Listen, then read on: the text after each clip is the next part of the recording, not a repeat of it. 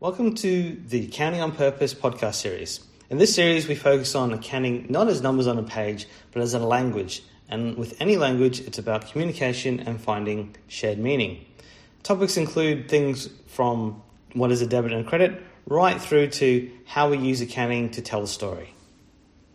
G'day, it's Justin Hogg here from RightSource. We're doing accounting basics, helping those of you out there want to know what the hell it is your accountant does, helping you get a bit of an insight into what it is they do and how they help your business.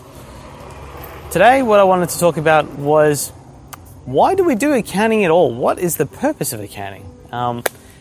Like stepping back and going, well, that's great, but why is it here? Now, for me, the purpose of accounting is first you need to understand that accounting isn't real. So it's something I talked about a lot, is that accounting is a construct. It's some rules and some mechanics that you follow, but it actually in itself isn't real. What accounting is, it allows you to create a reflection of reality. So by using accounting or accounting methods, what you are able to do is to create a picture of your business or of your personal assets or of how things are going or the money that's flying or the value that's flying around. So accounting is really about creating a picture of reality, but in itself isn't real. So it's like looking through your television set. You're not looking at anything real. What's on the TV screen isn't actually what's really happening. It's happening somewhere else that's getting filmed, but it allows you to see it in a way that allows you to understand something and to get a better picture of what's going on.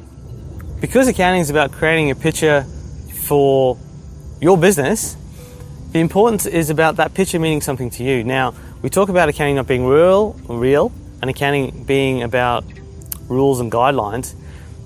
That means there's always more than one way to do something. So if your picture of your business that your accounting process is creating doesn't mean something to you, change it, because there's more than one way to do it, and you need to find a way, either working with your accountant, or if your accountant can't do that, find another accountant who can, that helps create a picture for you that makes sense in terms of how your business is going and how your business is operating, and actually creates value in terms of when you look at it, it gives you a sense of the reality that is your business. Now that's the big picture. Now every picture is made up of pixels. Now the part of accounting that is important is that all these rules actually relate right down to lots and lots and lots of little transactions. Now each of these transactions effectively consists of a pixel of the picture that is your business. So it's important for each of these pieces of information to be done, or data to be captured correctly.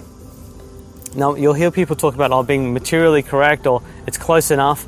Well, yes, that is a concept if you want your picture to be blurry.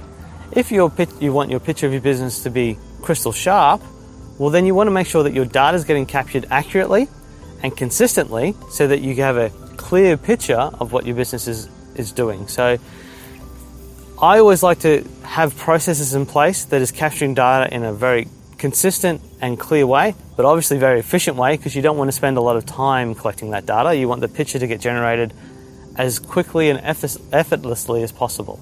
So that's really what accounting, why do we do accounting? Well, we do accounting to create a picture of your business, to understand the reality and to use a set of concepts and rules to create that picture.